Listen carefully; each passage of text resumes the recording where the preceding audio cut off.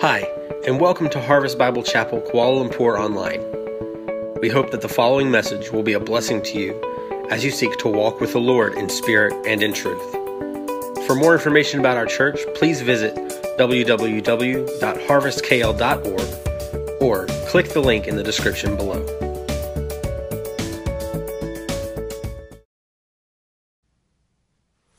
Good morning and welcome to the time of preaching in our worship service today. Kind of a funny little odd thing here is we're going to preach about preaching. If you have your Bibles, turn in your Bibles right now to 2 Timothy chapter 4. That's our text here today, and we're going to let God's Word speak to us and through the Word of God here this morning. We are doing a series right now called Abide Together. And really this goes with our theme for the year. We're asking God to help us to learn what it means to really abide in the vine of Jesus Christ. John 15 tells us all about that. And we've been learning throughout the year how to do that very thing. And now we're learning how to do that collectively. We're learning how to do that together as a church congregation. And so what we have said is that we must pursue the things that Jesus loves. That's how we remain attached to the vine of Jesus Christ. And what we're learning is that there are things that He wants us to do together, that He loves when we together are doing these things. And we call them pursuits here at Harvest KL, and that's what this series is built around, the 6 pursuits that together we are trying to go after the way that God does as well. And so we've looked at fervent prayer, and last week we talked about passionate worship. Today is biblical preaching, and those are really pursuits that demonstrate that God loves us and how we love Him. And then we have upcoming purposeful discipleship, courageous evangelism, strategic mission, and we're going to talk about how we're sent to do those things as well. And so these things really describe what we are trying to become as a church. We're not perfect at any of these. We may be a little better at some than the other, but really we're striving together. We're seeking to abide together in these 6 pursuits. And today we want to look at the topic of biblical preaching. Here at Harvest KL, we pursue biblical preaching. Let me just ask you, why did you show up for the preaching here today? Why is it that you're watching right now? You're taking some time of your Sunday to gather together with the people of God, to worship Him, and to get around the preaching of the Word of God. What is it that causes you to do that? Is it just habit? Is it just something that happens and so you just kind of have to put up with it? Or have you learned the value really of what biblical preaching is? That's what we're going for here today. I didn't always understand the value of biblical preaching, and actually I got really confused in seminary, if believe it or not. That's where you're supposed to figure those things out, right? And I took a class called Teaching with Skill and Influence. And I was a great teacher, and we learned the value of teaching, which is different than preaching. Teaching is when there's two-way communication, when there's this back and forth that's learning together, where preaching is more of a one-way communication, and so they're very different, right? And I got so excited about this issue of teaching, I began to wonder why preaching was even necessary in the church. In fact, I really began to struggle with it. And in the church I was in, I even began to think and dream a little bit about how we would get together and there would be worship elements, but then there wouldn't be preaching. It would be more teaching where there's discussion based going back and forth. And for a while, I thought that was a really great idea right up until I read 2 Corinthians chapter 2, verses 1 to 5. And I saw in there the importance of preaching according to Paul in that passage. So let me just read it for you here quickly. He says in 1 Corinthians chapter 2, I had 2 Corinthians chapter 2. 1 Corinthians chapter 2, he says, "And I, when I came to you, brothers, did not come proclaiming to you the testimony of God with lofty speech or wisdom, for I decided to know nothing among you except Jesus Christ and Him crucified.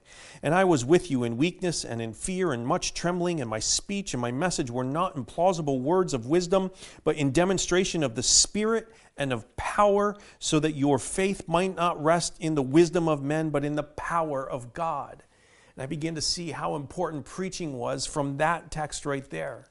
And then I came across another one in 2 Timothy chapter 4, which we're going to look at here today. And the first 5 verses of that chapter say this: I charge you in the presence of God and of Christ Jesus, who is to judge the living and the dead, and by his appearing in his kingdom, preach the word.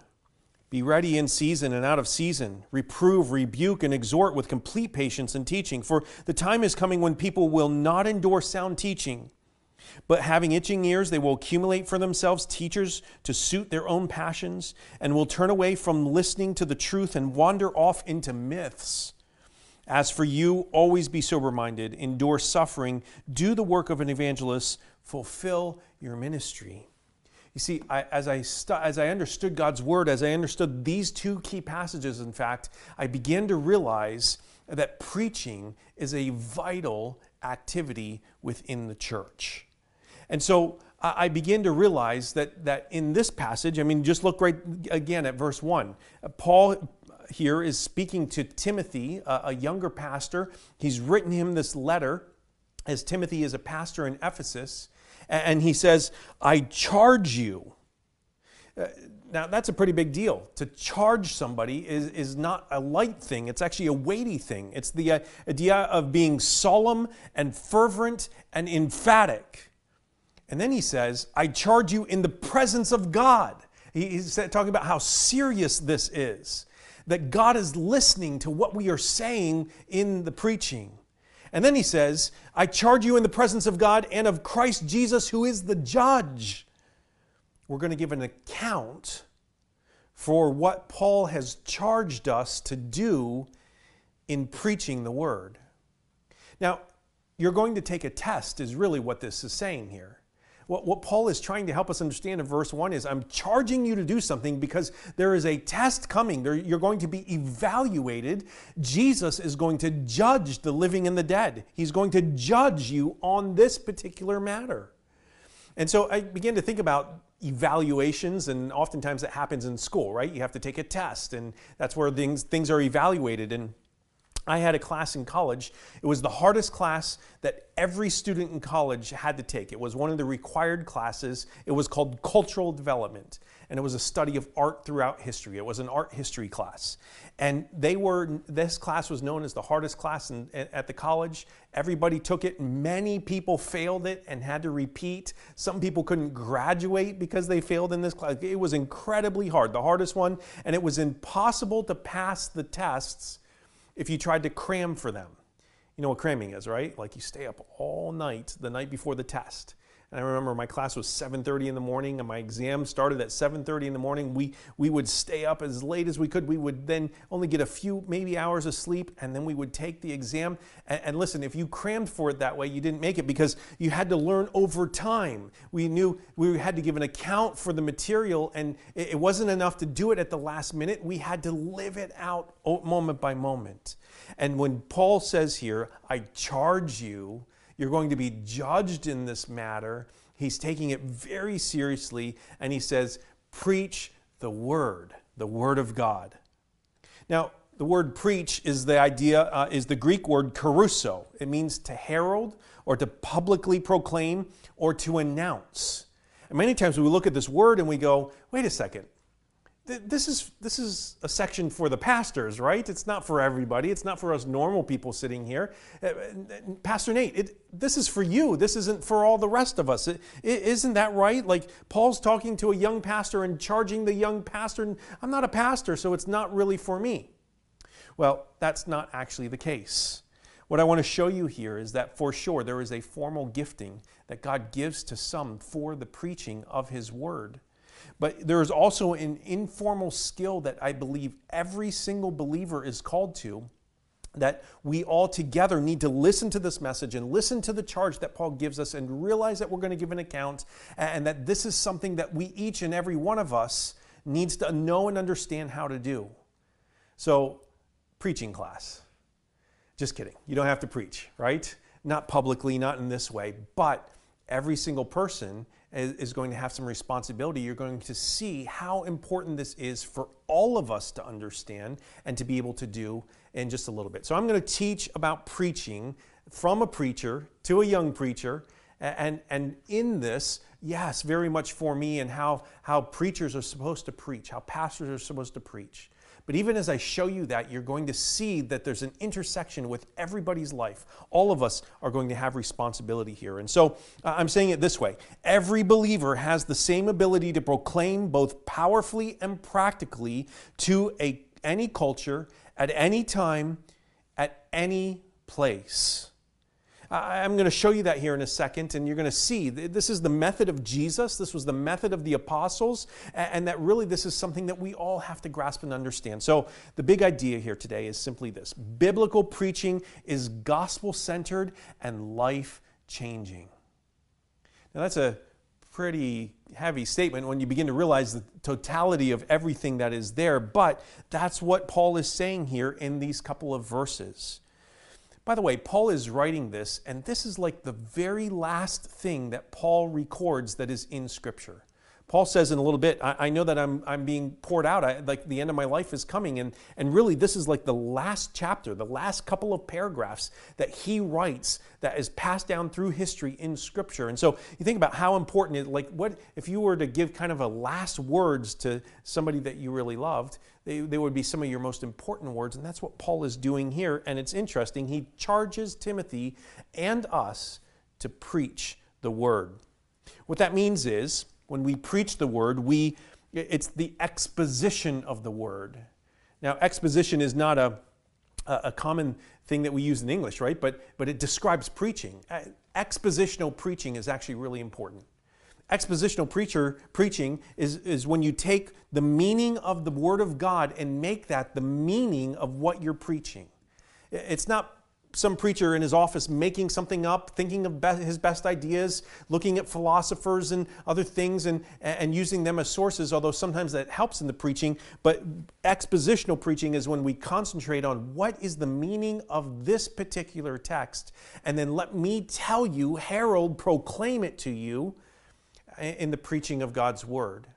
So much of the preaching of the Word of God is not that today. And so exposition of the Word, it's when we tell people what the Word of God actually says.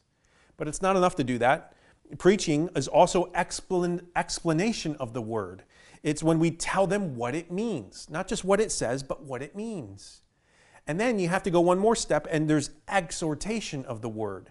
And that's when you tell them what to do about it. So we need to tell them what it says, what it means, and then what we're supposed to do as a result of that. The problem is, so much of the preaching in the world today is different than that. So let me just, a quick list. 5 things done instead of preaching. 5 things that are not actually the way the Word of God tells us that we should preach. Number 1 is this. It's the entertainment of people.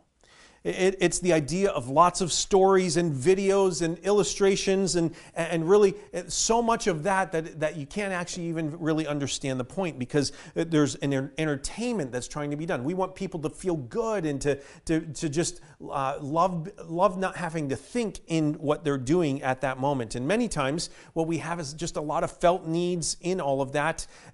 Many times these preachers often tell you can only preach for like 15 minutes because people can't understand things past that. And in that, they often say that, well, you bore God's people if you're not entertaining them. And I would just contend, like, if you understand what the Word of God has to say, it's not boring at all. If we were to just get down on our knees and let God's Word influence us, the people who are listening will not be bored if the preacher isn't bored with the Word of God. Here's the second thing. It's sharing. Sharing is done instead of preaching. And many times it's about sharing myself and what's going on inside of me rather than saying this is what the Word of God has to say. Oftentimes it's like, I was journaling and these are just some of my thoughts in the midst of this, and let me share my feelings about what's going on here. And listen, it's good to reflect, and I think a preacher needs to meditate on God's Word and be influenced by it. But preaching is not telling people what you think about something. It's not about you when you preach. 2 Corinthians 4 says that if we or an angel preach any message other than the gospel, if we're preaching ourselves, that we should get rid of them. Like they're not supposed to be in the position of preaching at that spot. We don't preach ourselves, we preach the Word of God. Here's the third thing. It's a wooing is what happens. Wooing is when you draw somebody to yourself. And the wooing kind of preaching is oftentimes, it doesn't get to the really core of what's going on because it doesn't want to offend anybody. It doesn't want to upset anybody. And so in all of this, we're trying to make the gospel attractive. And so many times that causes a watering down of what the potency of what God's Word actually has to say. So we're careful not to offend. We add just a little pinch of truth in there. But as one person has said it, this kind of preaching is so watered down that the non-elect can't even reject it. And what we see here is that Galatians chapter 1 says that if we preach a different message than the one that's in the Word of God, then we are cursed. Listen, we can't do that.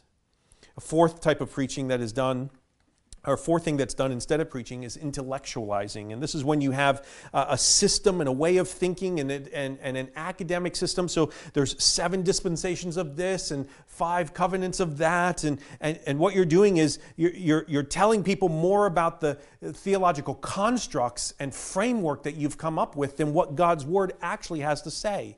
And many times it sounds so smart. It has all the references to the Talmud and to the customs and cultures of that particular day. But in all of that, we're missing actually the Word of God. And then lastly, what we see is that there's oftentimes abbreviation. I don't know how to say this other than that many times this kind of preaching is the idea that just keep it short and simple. People can't handle things that are more weighty, and so you just got to go with the lowest common denominator in this. And this type of preaching is oftentimes like give them 20 minutes and a short poem and things are done. Listen, if you're going to preach God's Word, it takes like 10 minutes to kind of set things up and get people engaged in what the Word of God is saying. It takes 5 minutes to kind of take it, bring it down and help them land on what God is calling them to do. That only leaves 5 minutes to drill into the Word of God. And listen, if you only drill for 5 minutes, you're not going what? You're not going very deep. And so in this, we see that many times these are poor substitutes for what preaching is supposed to be. And it's not that none of these things should be involved in preaching. Don't hear it wrong. Don't take it to the extremes. But it's just that the main thing about preaching isn't being accomplished at that moment. And so we need to ask ourselves, what is preaching? What is biblical preaching? And 2 Timothy 4 defines that for us. Biblical preaching is, let me tell you, there's 7 things here that we're going to talk about. Biblical preaching is... Let's define it here in seven ways that the text defines it for us. We're going to let the Word of God speak, and we're going to draw out what God's Word. It's expositional preaching that we're even doing right now as we do this, right? So as we define biblical preaching, first, biblical preaching is convinced and committed to the power of the Word of God. The charge here is to preach the Word, not preach counseling and healing techniques and miracles. We're to preach the Word of God. That's the thing that God wants delivered through the preaching of His Word. There was a young preacher who was taking his first posting, and it was in a university town. And he was so concerned as he began to put together his first sermon. Actually, he had nothing on his on his notes as he began to do this, and so he called his dad. And his dad was a preacher as well, and he says, "Dad, I got this brain blockage. I don't know what to do. I'm in this town, and I'm supposed to preach, and my audience is full of professors. If I talk about geology, there's somebody that knows so much more than me. And if I talk about sociology, there's professors of that there. If I talk about philosophy, there's PhD doctors that are part of that. What do I do?"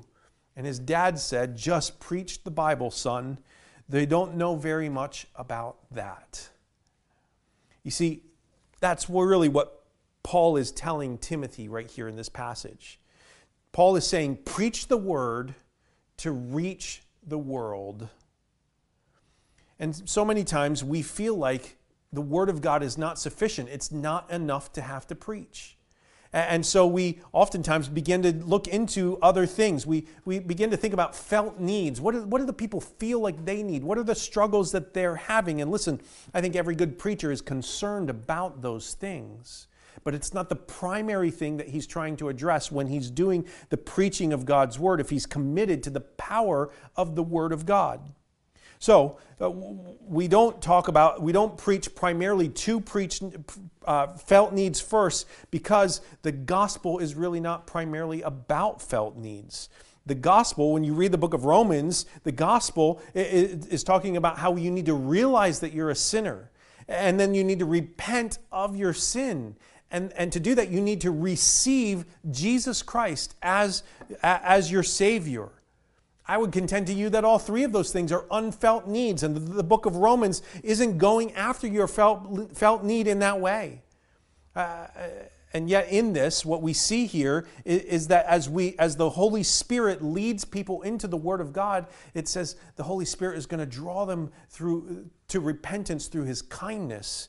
And then a little bit later in Romans, it says that if we speak the Word of God, if we proclaim it, if we preach it, how can they believe it if somebody doesn't preach it and they hear it at that moment? You see, in this, if we were to just make the Word of God the very center thing that we are communicating to people and not letting other things get in front of it, everything that we need, everything that the people need is going to be found there. Preaching that fails to confront and fails to convict and fails to convert does not meet the greatest needs that humans actually have. And yet the Word of God meets every felt need, and it even informs us of needs we didn't even know we had. The Word of God then is like a fire, and it's like a sword, and it's like a light. Listen, the Word of God is like a fire that melts the coldest heart, and it's like a sword that cuts through the hardest soul. And it's like a light that enlightens the darkest mind. And that's why when I say every believer has the same ability to proclaim both powerfully and practically to any culture, any place, anywhere, everybody has the same ability to do that. It's not just the special preacher guys. Every single one of us has that. It's because I have this firm belief in the sufficiency of Scripture and what it can do. And if you and I, just as men and women of God, are to open God's Word and proclaim what is there, every single one of us can be preaching the Word in a way that is powerful and effective in people's lives. In fact, if you were to just look at the context, you look here at a couple of verses just above, look at 2 Timothy 3:16 and 17. It says, "All Scripture is breathed out by God and profitable for teaching, for reproof, for correction, and for training in righteousness, that the man of God may be complete, equipped for every good work." Paul is writing to Timothy here, and he's talking about how convinced he is about the Word of God, and he's saying this: the Word of God is breathed out. It's the breath of God that are on the pages of Scripture.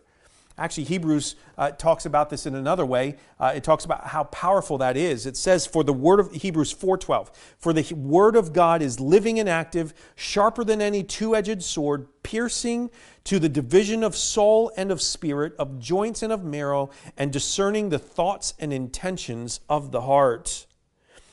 It's the Word of God that gets to the most inner parts of who we are, because it's God breathed out. It's this living, active. Remember, Adam and Eve, when he formed them in the garden, they weren't alive until he breathed his breath into them. And God's Word has that breath in it. It's living and active, and therefore we see how profitable it is.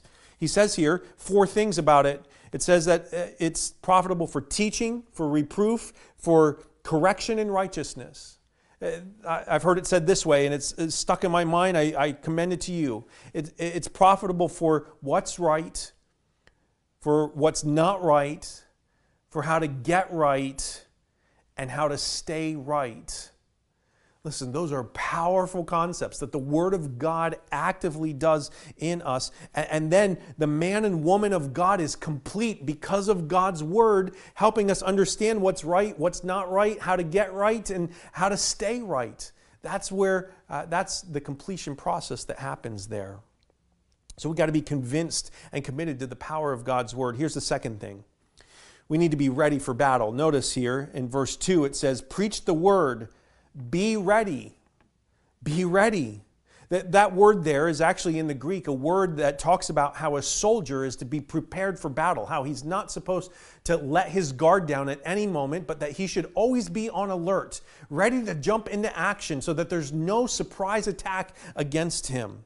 He's to be sharp, alert, and prepared. Which got me to thinking, how many times have I missed the opportunity to preach the Word? How many times did I get off the elevator and realize I should have said something differently? How many times after I put my kids to bed do I realize, I could have said that. I could have helped them understand God more clearly? How many times have you missed an opportunity because we haven't taken seriously the charge to preach the Word, which means to be ready, be prepared at any moment, that no surprise attacks, that we could tell others about God. Here's the third thing. It says, be ready in season and out of season. The third thing is that biblical preaching is faithfully consistent. I thought a lot about putting those two words together, faithfully consistent. I don't want to double speak here. I don't want to say the same things using two different words, and got to thinking about it like this is really important. Yes, there's consistency and faithfulness, and yes, consistency is faithful, and yet in all of that, what it's trying to tell us here is that there needs to be this continuous, faithful, constant preaching that happens no matter what the circumstances around us happen to be. So when it's convenient, preach the Word. When it's popular, preach the Word. When people like it, preach the Word. That's in-season preaching.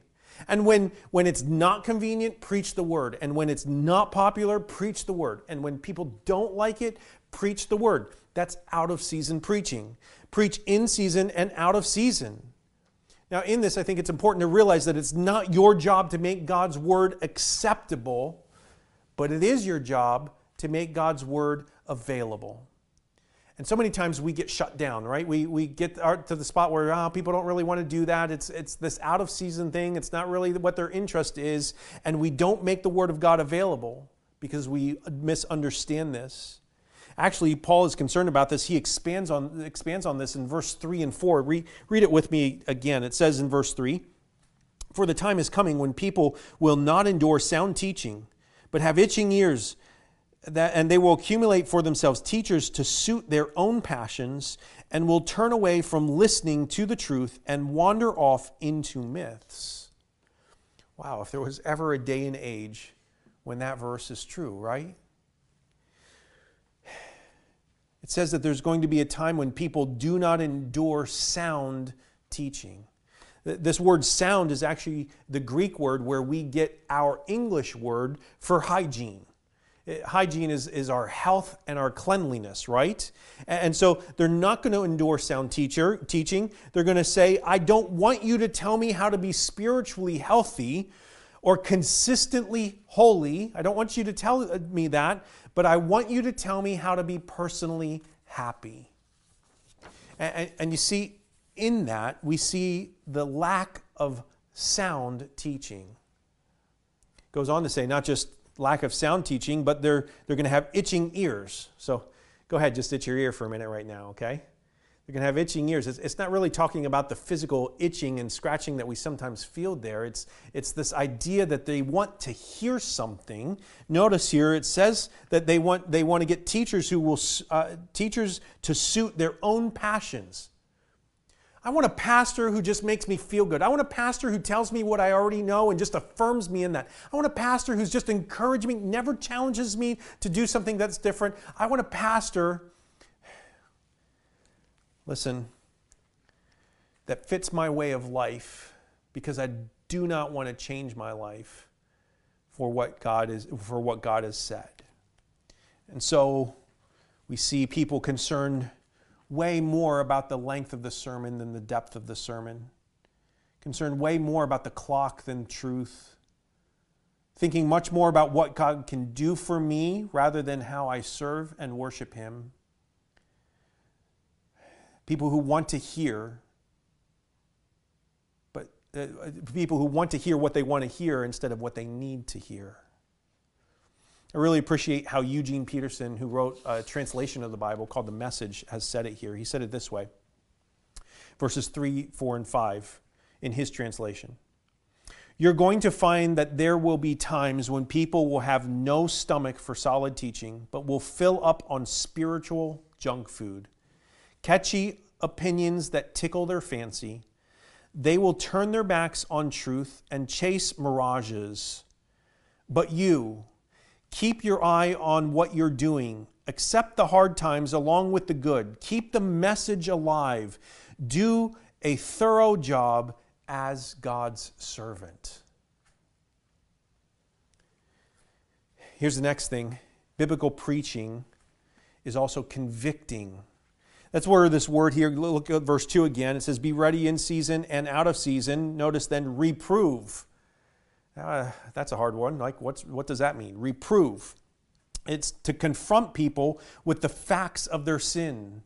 It's this idea of, I have to tell you what's wrong and you should be convicted by this. I have to show you what you did wrong here. And so this kind of preaching, it doesn't just talk about collective sins and, oh, we need to treat the earth better and there's some things that we need to clean up about our society. It's not about the collective sins, it's about the personal, individual sins that cause us to have a lost relationship with God. Now in this, I very firmly believe that it's not my job to convict you. I believe that's the Holy Spirit's job, that the Holy Spirit is the one that convicts of our lost condition. But somebody needs to stand up and take responsibility to tell people what's right, what's wrong, how to get right, and how to stay right. So we need to preach the whole counsel of God. It's when the Word of God is magnified and the Son of God is glorified and the church of God is edified and the Spirit of God is satisfied that biblical preaching is happening. Here's the next thing. Biblical preaching is courageous. Notice the next word. We not only reprove, but we rebuke. Rebuke is when we confront people with the fault of their sin. Remember, reprove was confronting people with the fact of their sin. Hey, you're a sinner. You did that wrong. Reproving is when we confront them with the fault of their sin. Hey, you did this wrong, and that actually matters. Really, it's the idea of reproving is a sharp word. It's kind of like stop it. It's actually the same word that we see in the Gospels when Jesus rebuked the storm. Stop it.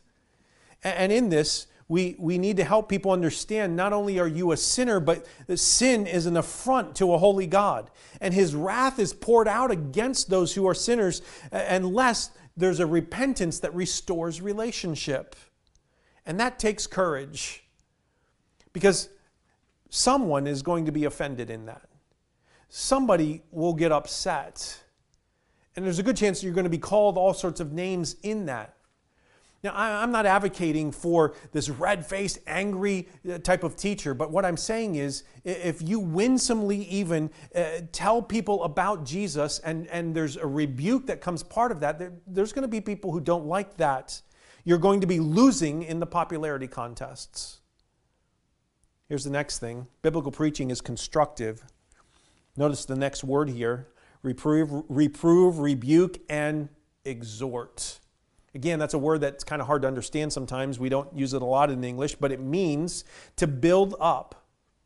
It means to build up with encouragement.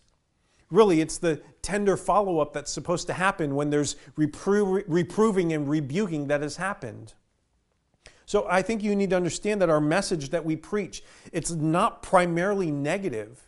Our message is primarily positive. I mean, there's a great message that we have. There's good news. There's victory that's been won. You didn't do anything to deserve it. Really, you were the enemy of God, but you get to have that. And I'm going to preach to you. I'm going to tell to you that God loves you and He wants that from you. But there's a warning that comes as well. Listen, you're not on the right side until you believe in Jesus Christ. Our preaching should talk more. Many times it talks about what we cannot be without Jesus. But I think our preaching more often needs to talk about what we can be because of being with Jesus. And so it's possible to say the right thing in the wrong way. And when we do that, I would suggest we're wrong. And just a kind of funny illustration here. There was a priest and a rabbi who were out fishing in the country one day. They had a sign right next to them as they were sitting there by the side of the road. It was a big sign that they had painted, and it said, "Turn around, the end is near." A man drove past, and somebody who was offended at their religious sensibilities yelled out at them, "You religious nuts!" and just went speeding by.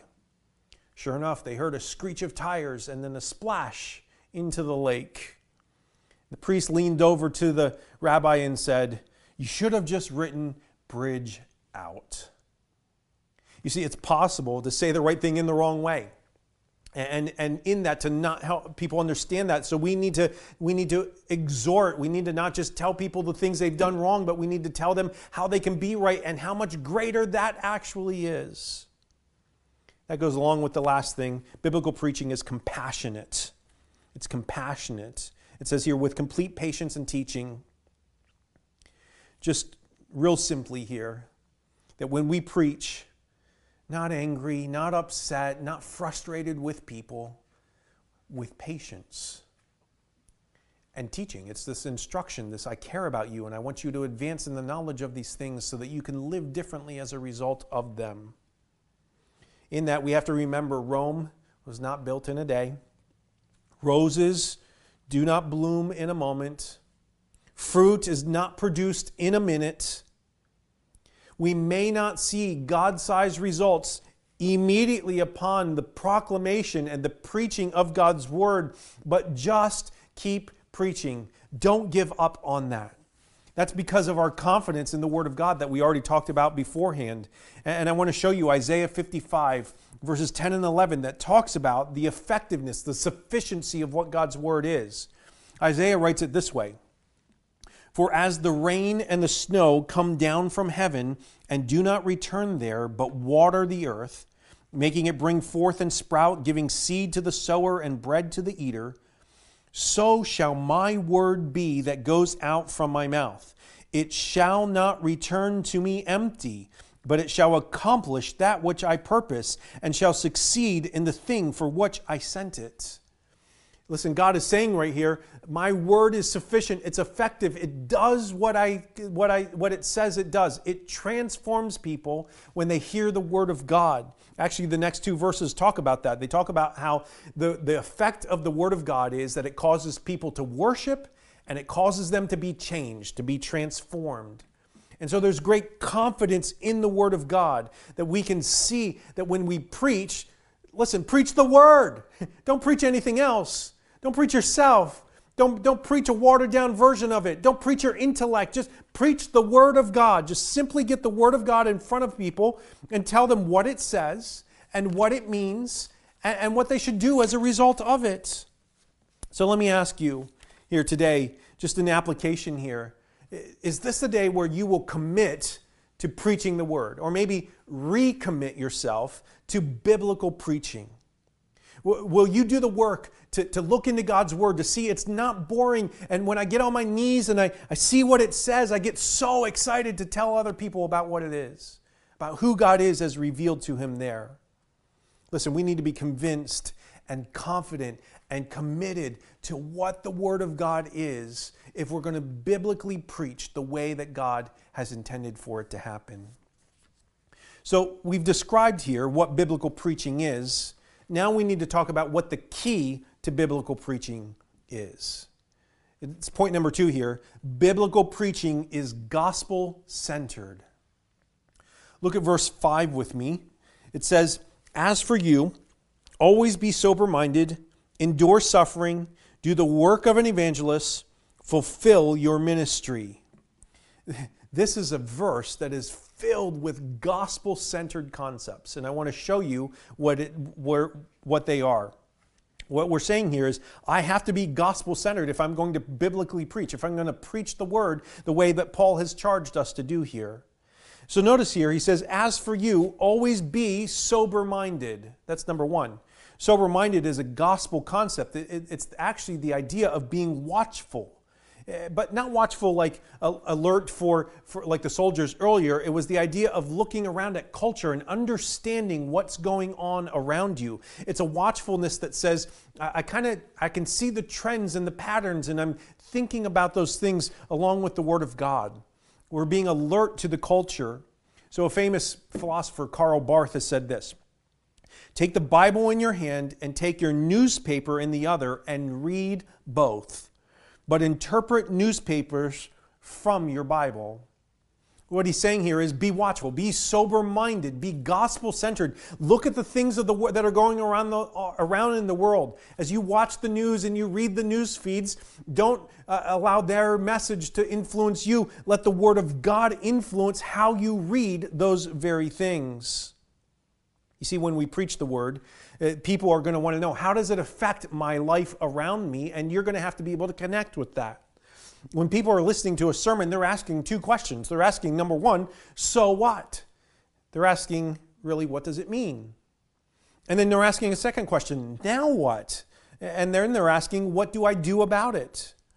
And so we must meet, the preaching of the Word of God must meet us at the practical, real-life intersections of the things that we are walking through together. Listen, not being driven and let that drive our sermon, but let the Word of God do that and connect to it.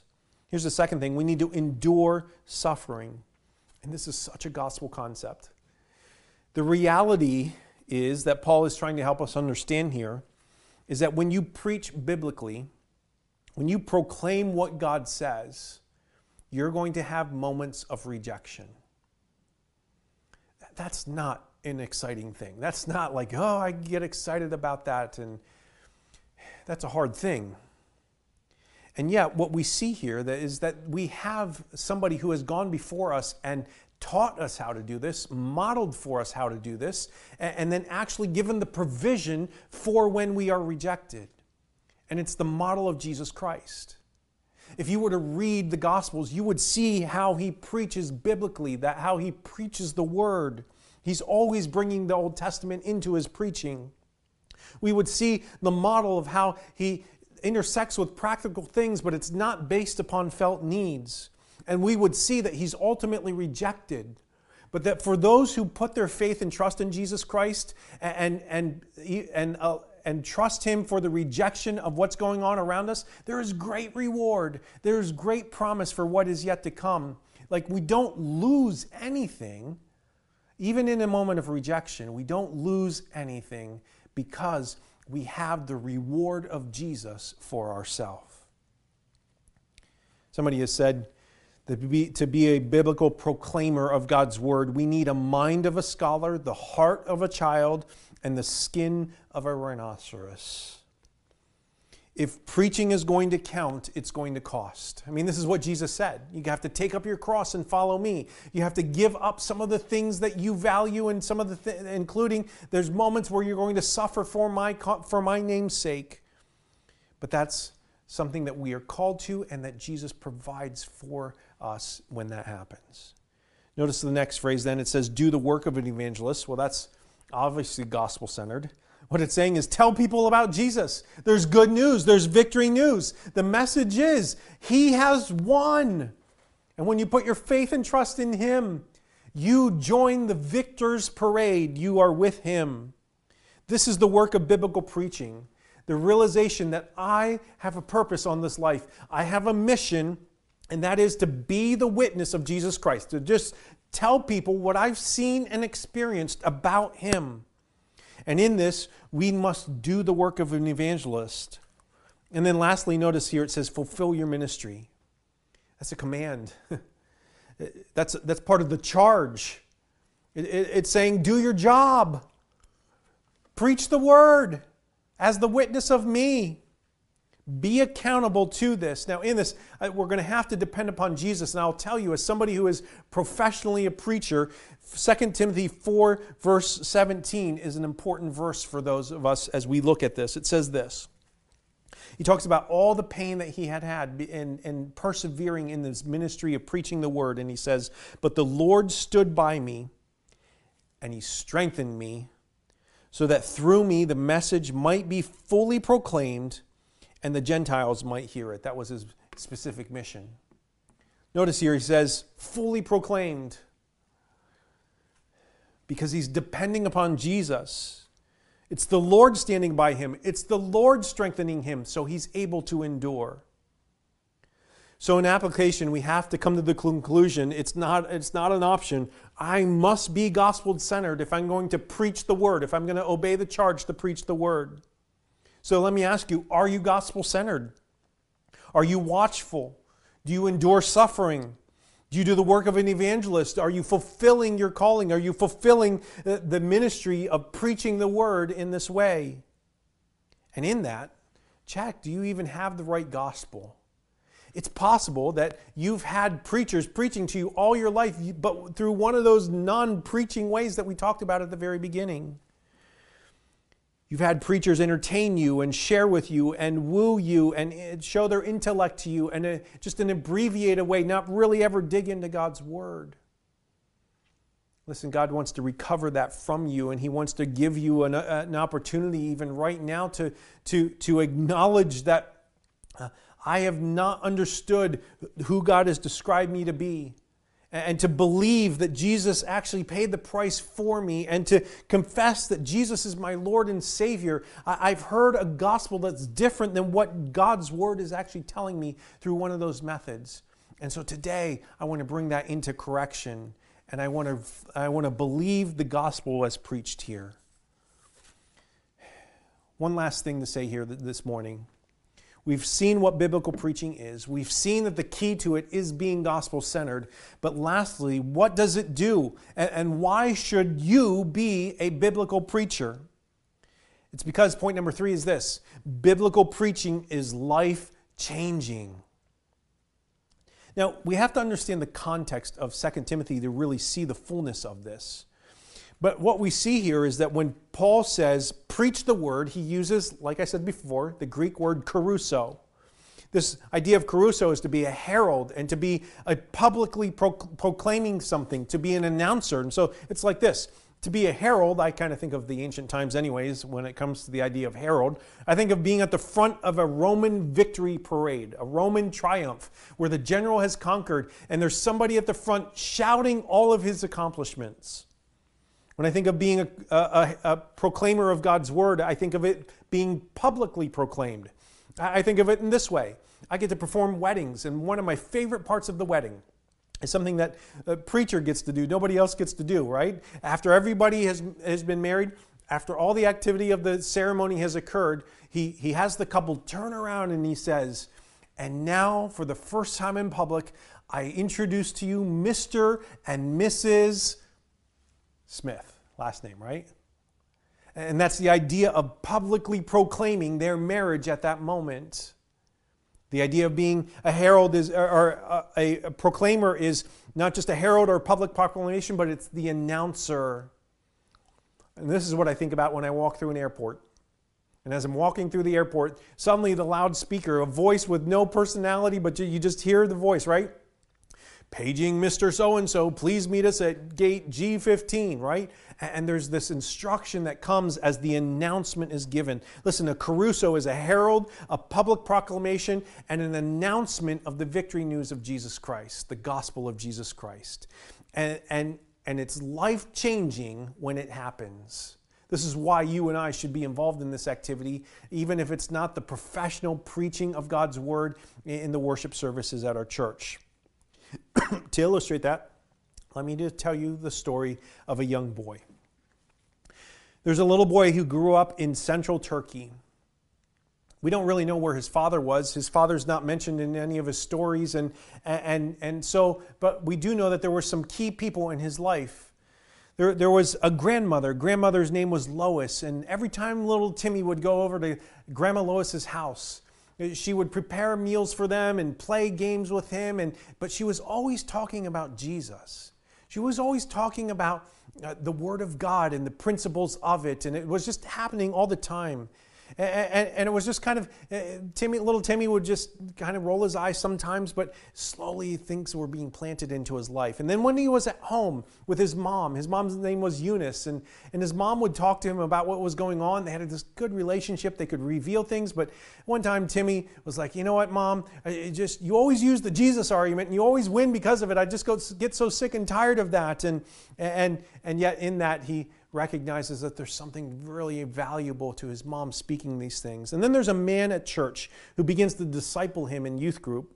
And not only in youth group, but he sees something in him. And so he begins to train him in ministry so that he would learn how to be a professional, a clergy member, a preacher. And this little boy's name was Timothy. And we know his story because of what we see one page over. Just go to 2 Timothy chapter 2, verse 5. It says this. Paul writing, I am reminded of your sincere faith, Timothy, a faith that dwelt first in your grandmother Lois and your mother Eunice, and now, I am sure, dwells in you as well. How could Paul be so sure that it dwells in Timothy? Well, it was because he was leading the youth group. He was the one that was teaching Timothy as well. Look, turn your page back over to 2 Timothy 3, verse 14 and 15. It says this. But as for you, continue in what you have learned and have firmly believed, knowing from whom you learned it. We just read who he learned it from, right? Grandma Lois and his mom Eunice. And Paul continues and says, and how from childhood you have been acquainted with the sacred writings, which are able to make you wise for salvation through faith in Christ Jesus. So we see here that Timothy had a faith passed down to him because he had a grandmother who was preaching the word, and a mom who was preaching the word, and a man in the church who said to him, who preached the word to him.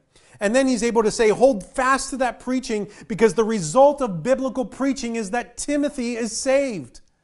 Listen, the reason why this passage is not just for the professional preachers, but it's for every believer, is because you need to understand, preach the word. Your kids will get saved. Preach the word. Your mom and dad will get saved. Preach the word. Your siblings who have not yet believed in Jesus, they'll be saved if you learn to preach the word. Are you biblically preaching? This is really something that is for all of us. We want to abide together in this. Yes, we want to gather around the preaching of God's word. That's part of how we abide together. But my point really that I'm trying to get us to here today is to help you realize and take responsibility. I need to hear the charge from Paul. Preach the word. Because it reveals the gospel when I preach the word, and that changes lives. And there's people I love who need their lives changed by Jesus. Listen, we know that the biblical way to respond to the word of God is to repent of ways that we may have been doing things wrong. That doesn't mean that you were intentionally breaking the charge to preach the word, but maybe you've just realized, I've not had the confidence in the word of God that way. I've not taken the time to dig into God's word so I can produce it, to be ready to tell others about it.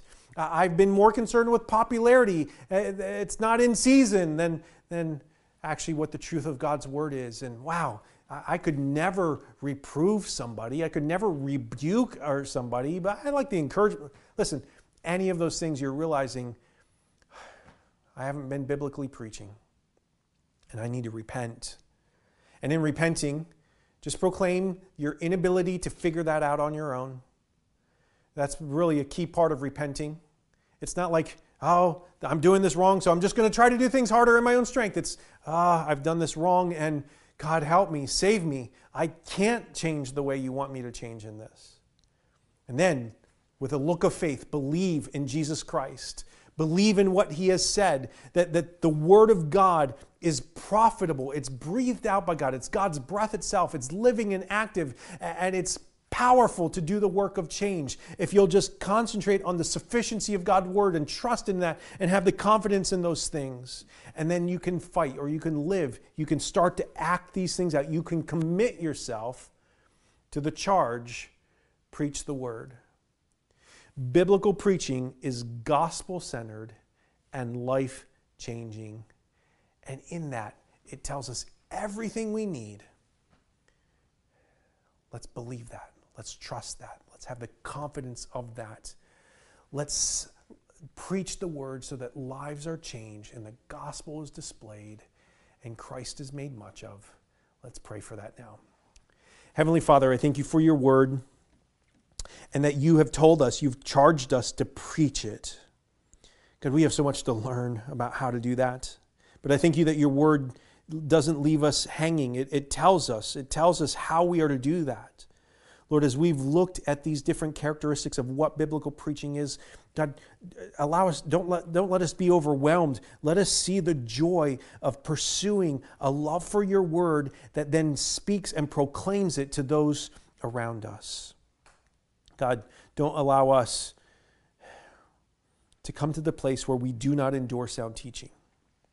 And we have itching ears that just is concerned mostly about ourselves and that leads us to turn away and wander into myths. God, keep us from that, we pray. Help us to have this great confidence and love for your word and exalt you as we explain it to those around us. It's in Jesus' name I pray. Amen.